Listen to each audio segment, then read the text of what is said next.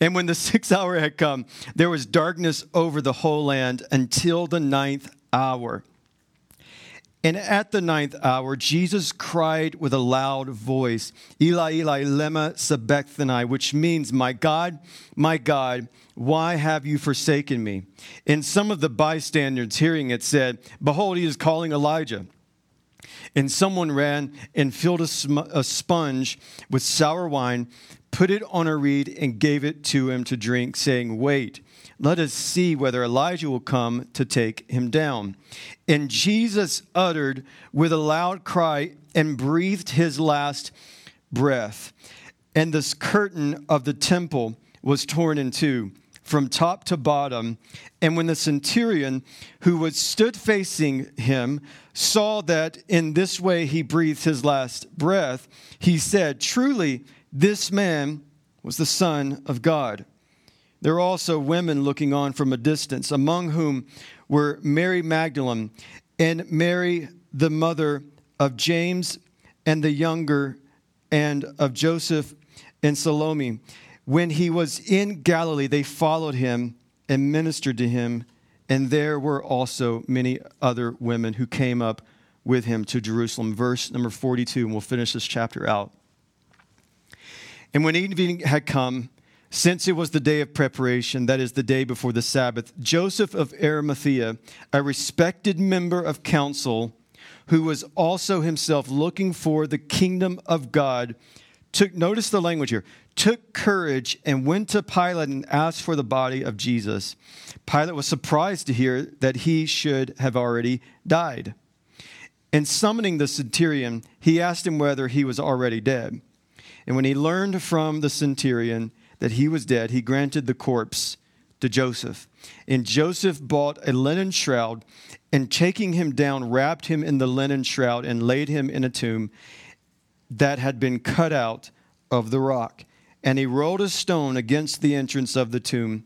Mary Magdalene and Mary, the mother of Joseph, saw where he was laid. One more time, let's just go before the Lord and ask him to bless our remainder of our time together. So God, we thank you, Lord, for your goodness, and we thank you, Lord, that we have the opportunity to collectively gather together under one name, and that is the name of Jesus Christ. Let us have ears to hear, eyes to see, a heart to receive, and hands and feet to go and do, Lord. That we would all collectively say with one voice in unison, look how glorious our King Jesus is this morning. In Christ's name we pray, amen. Now, if you notice, it's a little dark in here, and this doesn't have anything to do with this particular passage beginning that darkness fell upon the land. Apparently, somebody didn't pay their bills, and we can't figure out how to change fluorescent lights. There's a few terms that I kind of want to just go through with you, if I can. These are kind of deep theological words that we like to use, and we want is all to have this same understanding of when we think about the cross, when we think about the death of Jesus. I think about some of these terms. Now, before I get into that, let me share a little story about this, and the reason why I'm kind of adamant about not forsaking words that relate to the death and that relate to the gospel of Jesus. When I was in my 20s, I was a worship pastor. Not a worship pastor. I was playing keys at a church, and this church was new. It was growing. It was thriving, and I remember, like, after we had been there for a little while, the pastor kind of gathered all of us together, and we met in his living room, and he began to explain, like, this is the type of church we're going to be. We're going to avoid words like propitiation. We're going to avoid words like anointing, and he just listed off like a bunch of words, and he said, because I don't want to ostracize people, and I want to make sure we're very welcoming, and we're in this kind of and maybe you've heard this kind of terminology, this seeker-sensitive type of church. And it wasn't shortly after that I was like, deuces, all right, I'm out of here, because the reality of it is when we explore and when we see these rich theological words that I'm about to kind of give to us, then it just kind of, it means something to know these words. When I say propitiation, That is a weird word, but it is an incredible term for all of us to be able to make sure we understand what that word is. In other words, it is a word to describe what we just read about. That upon the death of Christ, that the wrath of God was satisfied when Jesus breathed his last breath. That is propitiation. When I think of other terms, I think of substitutionary atonement, right? Every one of us should know this word. Substitutionary atonement. I ain't talking about substitute teacher. Substitution, see, I can't even say it. Substitutionary atonement. That is, all right? And this is glorious news for us. That someone had to take our place. Because we could never ascend and climb our way up to God. And so what did God do? God came down like us, fully God, fully man, and he substituted. He took our place and he bore the wrath of God. That's the atonement. He bore the wrath of God on our behalf. That is glory. This is exactly what we see here in this passage. What we also see here is justification. That God the just, God the holy, that in order for us to go before a just and holy God, justification had to take place. That Jesus would substitute, take our place, and then upon believing in Christ, we are justified. By grace through faith, we are justified. And as they used to tell us in the Baptist church, it's just as if I've never done anything. So we stand before a just and holy God, justified, free, pardoned, forgiven. How? By what we just read about. His sacrifice on the cross. I think about reconciliation. I think about him being the mediator between us and God, that because of this huge chasm that stood between us, that the bridge has been broken down because of sin, that Christ steps in as the bridge and reconciles and brings us back to us being before our God in his presence. Now, when I think about this passage, I think of a few things that stand out before me. I think of darkness.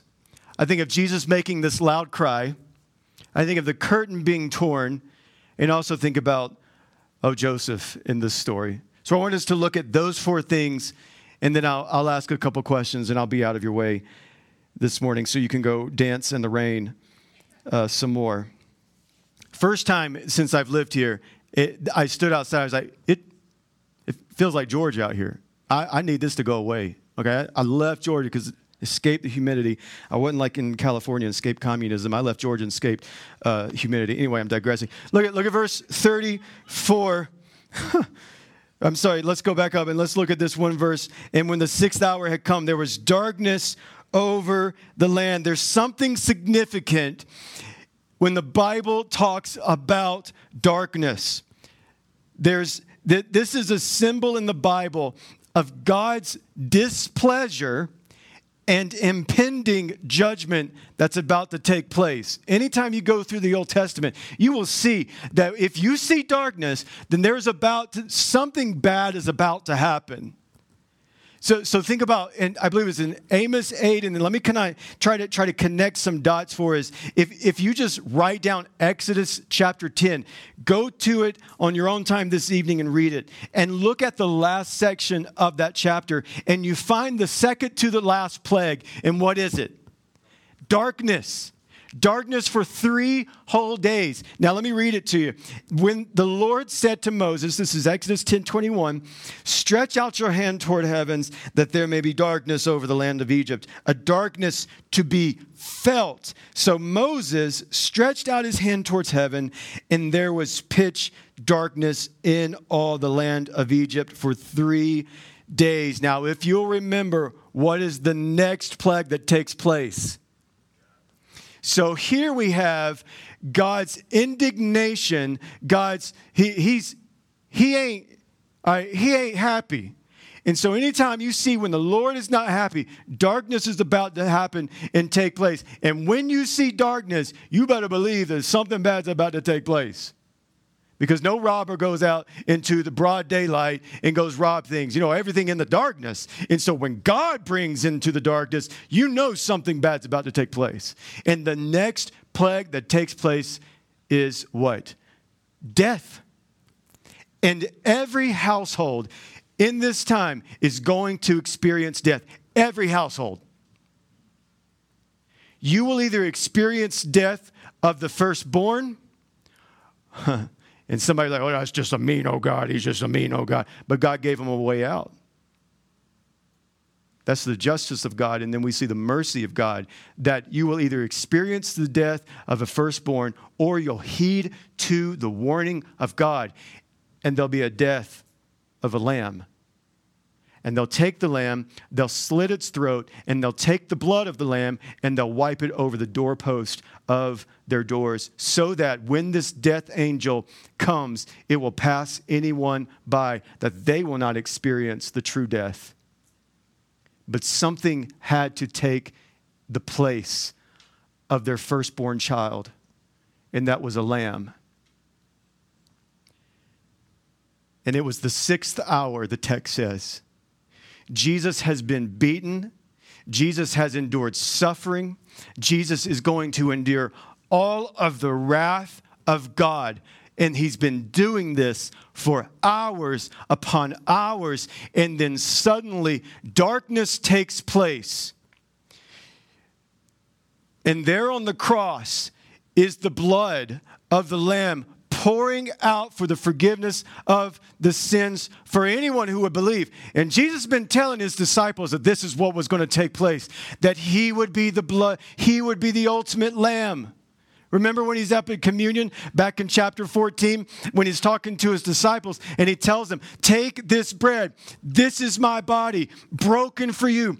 And take this cup. This is the wine. This is my blood that will be poured out for the forgiveness of sins. Jesus is what he's trying to do. He's not saying that this is my literal blood. This is my literal flesh. Jesus is pointing them to what is about to take place, that he will be the lamb that will be the substitutionary atonement in our place. So that, and don't miss this, so that anyone who believes, that's the invitation.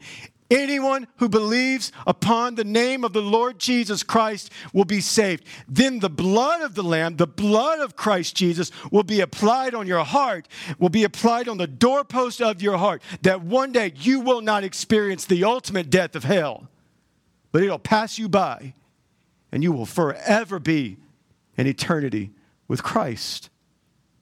This is fantastic news. Darkness comes, is the impending judgment of God, and the judgment of God falls upon Jesus. And the wrath of God ensues upon him. Why? Because here we see that he is the Lamb of God taking away the sins of the world. When John the Baptist sees Jesus in John chapter 1, he looks out in the distance and he sees Jesus. And what does he say? Behold, the Lamb of God who is here to take away the sins of the world. And what was foreshadowing in Exodus is now fulfilled in Mark's gospel. The darkness comes, and Jesus becomes the Passover lamb, and his blood is applied on our account. And by that blood, we are free and we are pardoned. And then look what Jesus does next. So we see that darkness is covering the land. Next, what we see is a loud cry. A loud cry. You find this in 34 and verse 37. Mark only gives us one of the sayings of Jesus on the cross, and he gives it there to us in verse 34. You can read the others in Matthew and Luke's and John's account. We see that Jesus here is saying something. My God, why have you forsaken me? He's quoting Psalm 22. In fact, if you go through Psalm 22, it is a prophetic vibe going about this very incident. Jesus cries out, my God, why have you forsaken me? He's entering into a realm that he has never experienced. The central unity of the Trinity is not being broken here, yet we have, in this interesting story, God forsaking God.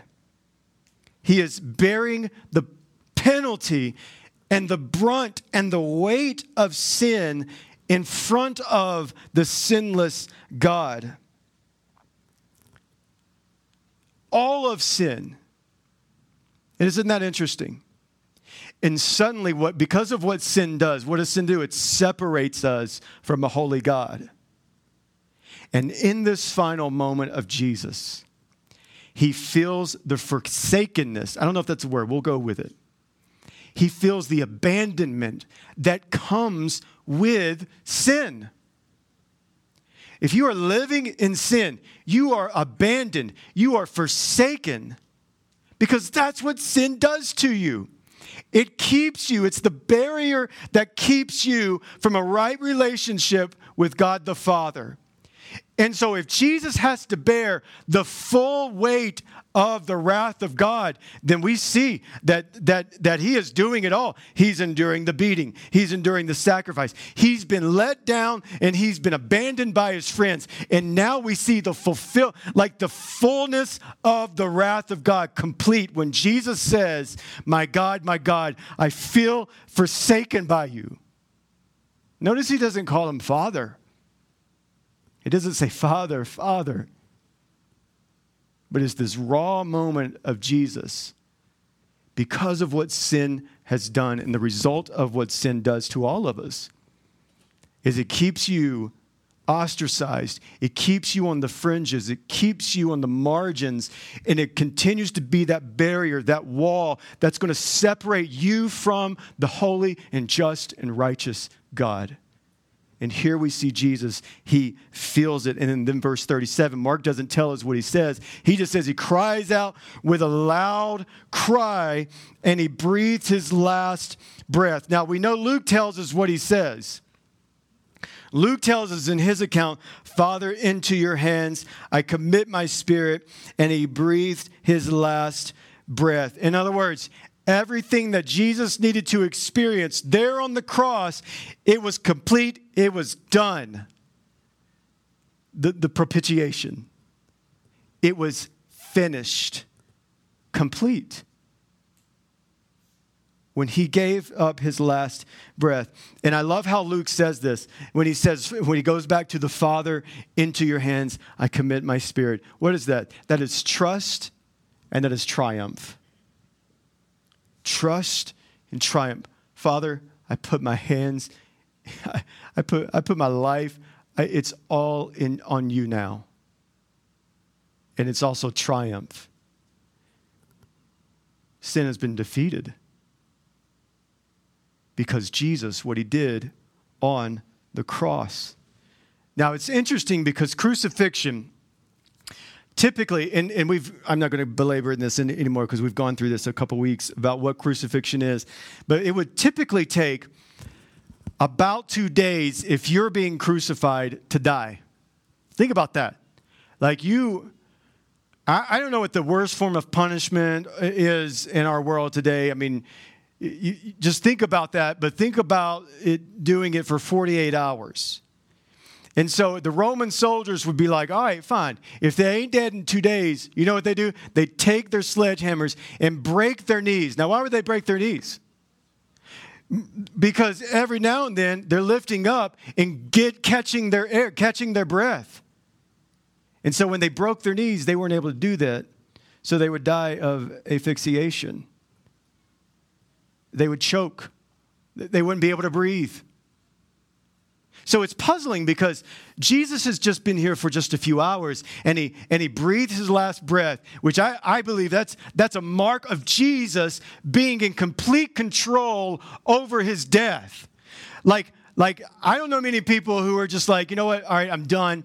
Into my hands, I commit yourself. And then they breathe their last breath. But Jesus does because he's in control of his own death. And it puzzled them, right? Like, look at Pilate. Like, no, go back and check. He shouldn't be dead already. Go back and check. But then we know Joseph takes his corpse, so we know he's dead. And it's interesting what takes place right here.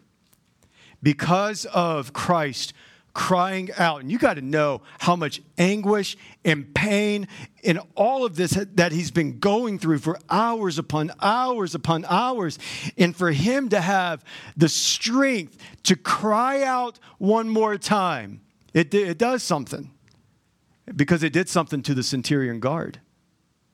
Like, I'm just thinking of this manly, burly fella guy. I mean, just like ripped and ready to just snap you in two. But Jesus cries out with a loud cry, and it does something to that fella. It shakes him at his core. And he says, truly, this is the Son of God. Now, in my best estimation, Jesus could not have done that last cry. You remember when he was offered the sedative? Let's give him a little wine. Let's give him a little anesthesia. Let's knock him out so he don't feel something. Now, if you're in pain, I'm not going to speak for you. If I'm in pain, give me the hard stuff. I don't want to feel this. But because Jesus is in control of his death, because he remains control at all times, he was able to cry out. And because he was able to cry out, the centurion guard believed. It's a fascinating thing. Then we have these bystanders, and I'm not going to belabor on these guys long. In verse 36, wait, let's see where Elijah comes and takes them down. Isn't that like the most superstitious thing they're not from the South, so they didn't sound like that. But isn't that like there's the most ridiculous thing to say? Oh, let's wait and see if something mysterious happens. Now, let's wait and see if like fire rains down upon the heaven. Let's see who comes from the skies to rescue him. It's a tragedy. Instead of them being able to see Jesus for who he really is, they're worried about some superstition. They have blurry vision. Jesus he's right there. They're passing him by. They could see him near. But they're too far-sighted. That their vision was so blurry because Jesus was so close that they missed the true identity of Jesus. And instead of them saying truly and joining in the chorus of the centurion guard, they're just into their superstitions. And then you have the torn curtain. In fact, I heard a preacher call it an incident of divine vandalism. I just thought it was beautiful. I had to write that down. Now, the curtain was torn in two. And this is a fascinating thing here. The curtain was not torn from bottom to top. It was torn from top to bottom. Who did it? It was a divine vandalism. God did it. Now, I know some of you are like, oh, I can tear a curtain. Yeah, maybe if it's from Walmart. Not hating on Walmart curtains. They're beautiful, whatever. I don't really know. I don't even care about curtains. Why am I talking? But yeah, some of you, you can't even open up a jar of salsa. Okay? All right, let's be straight. You got the butter knife banging on it. Well, if I just loosen it up here, I'll get it. You still can't get it up. So don't even say, well, it was just easy. It just kind of faded apart. No, this thing was thick. And if this was the big curtain, it could have been at least 80 feet high. You ain't tearing that curtain. Okay? Now, I know some of you probably think, well, you don't know how strong I am. Really? You can't do it. The only way and the only reason that this thing could have been torn was God divinely tearing this curtain to pieces, in two. God did this. The curtain that guarded us from his presence, he's chastising his son. He's rendered obsolete the sacrificial system. He's opening up a brand new doorway for us to have access to his presence again. Now, there's two things that are significant about the temple curtain being torn. The first thing is that we can't miss this, that this was judgment on the temple. You see, like when Jesus goes into the temple, what does Jesus do? Oh, boy. He get his whip, and you watch him nay-nay. No, that was stupid. He's going to go crazy, right? He turns the table. Like he's like, this is not my Father's house. Because the religious people had turned this into like some kind of marketplace, and they've kept out the people from experiencing the presence of God. And God says, not under my watch. In fact, Jesus has been talking about the impending judgment upon the temple. And here we see the beginning of the temple being destroyed. Because we know what happened in 70 AD. Jesus prophesied about it. He told them, watch, when you see these things, when the temple is destroyed, you better run for the hills. Because at that moment, the Roman Empire has infiltrated Jerusalem, and they have destroyed the temple. So the curtain is about divine access to God, but the curtain is also about this judgment of God. And I'll go back to this. It is also about now we have this access to the presence of God. It's kind of a turning of a new system where the old covenant, where the old way of how we get to the presence of God, which was what? I mean, it's pretty difficult.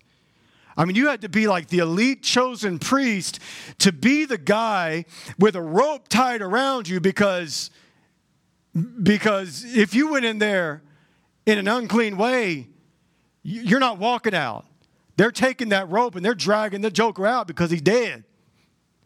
So how we had access to the direct presence of God was very, very difficult. But look what God did for us through the death of Christ. In a symbol to everyone to see, ripped the curtain in two, and now every single one of us has direct access to God. Isn't that great news? Here's what that means, all right? You don't need a bishop. You don't need a prophet. You don't need a priest. You don't need a pope. And you don't even need a pastor. You have direct access to the presence of the Most High God. And I love this other thought too, because Paul introduces something else about the temple, the curtain being torn. Because what does he say in 1 Corinthians 3:16? Don't you know, and he's talking to the church, that you are the temple? It's a fascinating thing why we kind of overemphasize cathedrals and temples and synagogues and even church buildings and chapels. Paul says none of that stuff matters because the presence of the living and holy God is inside all of those who believe. We have access, and it was made way by the death of Christ. One more character in here, and I'm just going to ask a couple questions here. Joseph of Arimathea. This is what I've called before when I've gone through this text in John, the undercover Christian. He's, and you'd have to go back in John and read some of this in John 12. And not just Joseph, but there were other religious leaders. In fact, in John 12:42, it says, many even of the authorities believed him, but for fear of the Pharisees, they did not confess it. What Joseph of Arimathea has been dealing with is this whole fear. Well, man, if I leave what I've been building my whole life, like that's going to be devastating for me. It's going to be devastating for my family. I can't come out and come out and confess that Jesus is the Messiah. I can't do that. Like, you don't know what kind of damage that's going to do to my reputation. You don't know what kind of damage this is going to do to my status and even to my family. This is going to have direct implications to them. Joseph moves from the undercover. So I like how Mark puts it, like something's happened in Joseph of Arimathea. Now he doesn't care what the others think about him. In fact, he goes before Pilate and asks for the dead corpse of Jesus himself. And then, that's when Pilate's like, wait a minute, he shouldn't be dead now. It should take longer. And he grants him to take Jesus' body and to go bury it. What happened? What changed in Joseph of Arimathea? What changed in the centurion guard? What changed in you? The death of our Savior.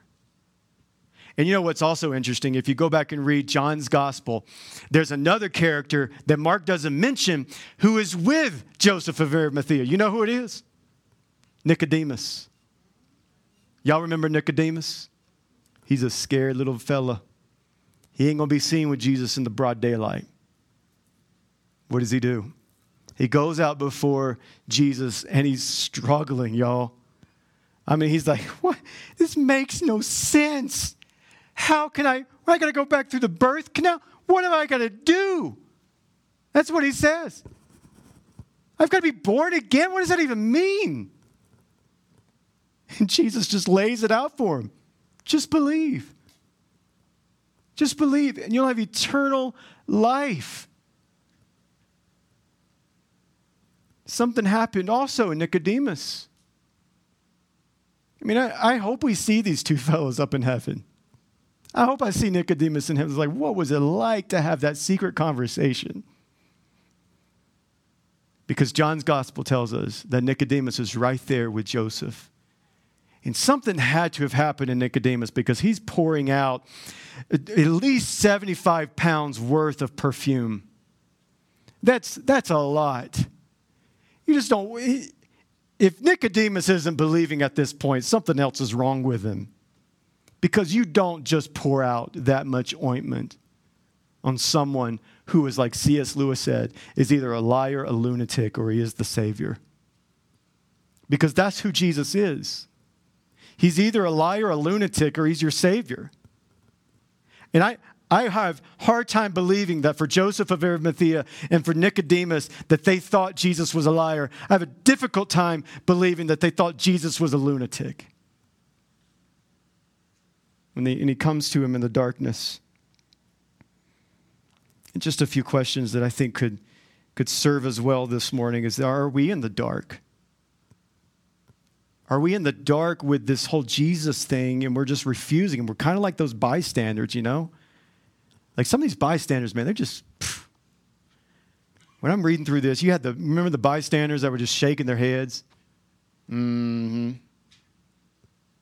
You the Son of God, come on, get off that cross. And now here they are, instead of now from mocking Jesus, now they're just in this weird superstitions. Are you in the dark? Have you been brought into the light, the marvelous light of Christ? Because that's what's being presented to us, that God is calling, He is wooing. Like, have you heard the cry of the Savior? Did it penetrate you like I bet it penetrated our boy, the centurion guard? Have you cried out to Him and said, God, save me? I believe. What about this whole idea of the curtain? Have you been trying to build your life? Have you been trying to just, I got to do better. I've got to, get a good job. I've got to get a better spouse because the one I have is just, I can't stand them. And I just got to achieve. And I've got to live my life for myself because one day I feel like if I do more, if I can be well thought of in my neighborhood, then you know what? God's going to pat me on the back. Because, do your best and God will do the rest, right? Isn't that the mantra that some of us believe in? But God's like, no, I broke the curtain in two so that you wouldn't have to achieve. so that you wouldn't have to climb a ladder, so that you wouldn't have to do any of those things, so that you could just come as you are and experience the love and grace. And then the other question is, are you this closet Christian like Joseph here?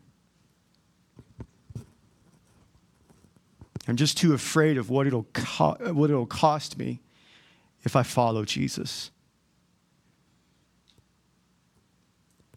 We have a ministry in Cedar where we minister to high school students. It's called Cedar Bible Institute. And it's a great thing. We do it both in Cedar High and Canyon View. And I was teaching this week on the first class with the group that I had with the Cedar students. I like Canyon View students better, no offense, to the Cedar students because I know they're in here. I was talking to them about the gospel. I like them. I do. I kind of have to like at least one of them because he's my son. And so the rest of them, since they're friends, I'm just like, I'll tolerate you. Anyway, I really do love people. Cedar Bible Institute is kind of like this alternate to what the LDS people do called seminary. And so it's just a release time. They can come to our building or we just hang out. And then I'm going to talk about Jesus to them. I'm always going to point them to Jesus Christ, okay? So I was talking to them the first day about the gospel. And I was talking about how the gospel is good news about the death and the resurrection of Jesus Christ. It's for the salvation of God's people. And how the gospel stands in contrast of every man's attempt to become righteous in his own eyes. And how the only way out for us was for a work to be done. And it couldn't be by our works, but it would have to be by the work of Christ. And that's good news. Because I didn't have to go through what Jesus had to go through. It's good news because I was dead and now I'm alive. It's good news because Colossians would say in chapter 2 that I was alienated, hostile. And then God would pick me up and save me. So that's good news. And that's the encompassing story that we just read. And so we have a young lady in our first CBI who's a part of, I'm going to be very careful what I say here, it was a part of a well-known established religion in the state of Utah. And over the summer, her dad came to the knowledge of the true and living Christ. And likewise, she began to follow Jesus. And she said that she raised her hand. And she said this. She said, for years, I thought that the gospel was a ladder that I had to climb.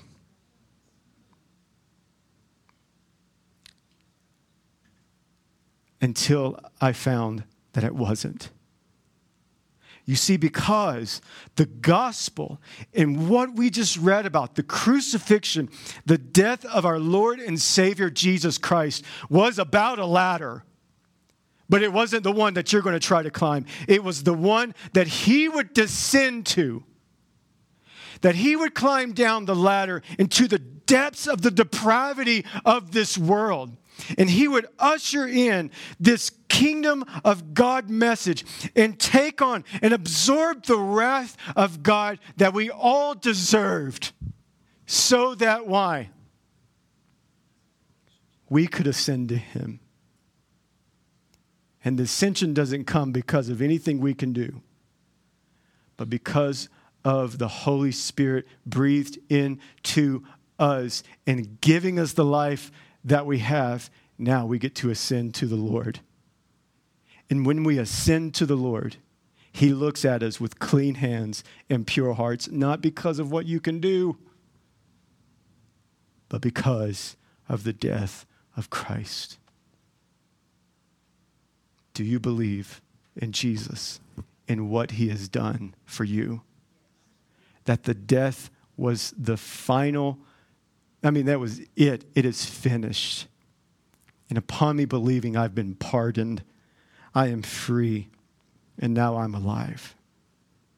Let's pray. Father, thank you, Lord.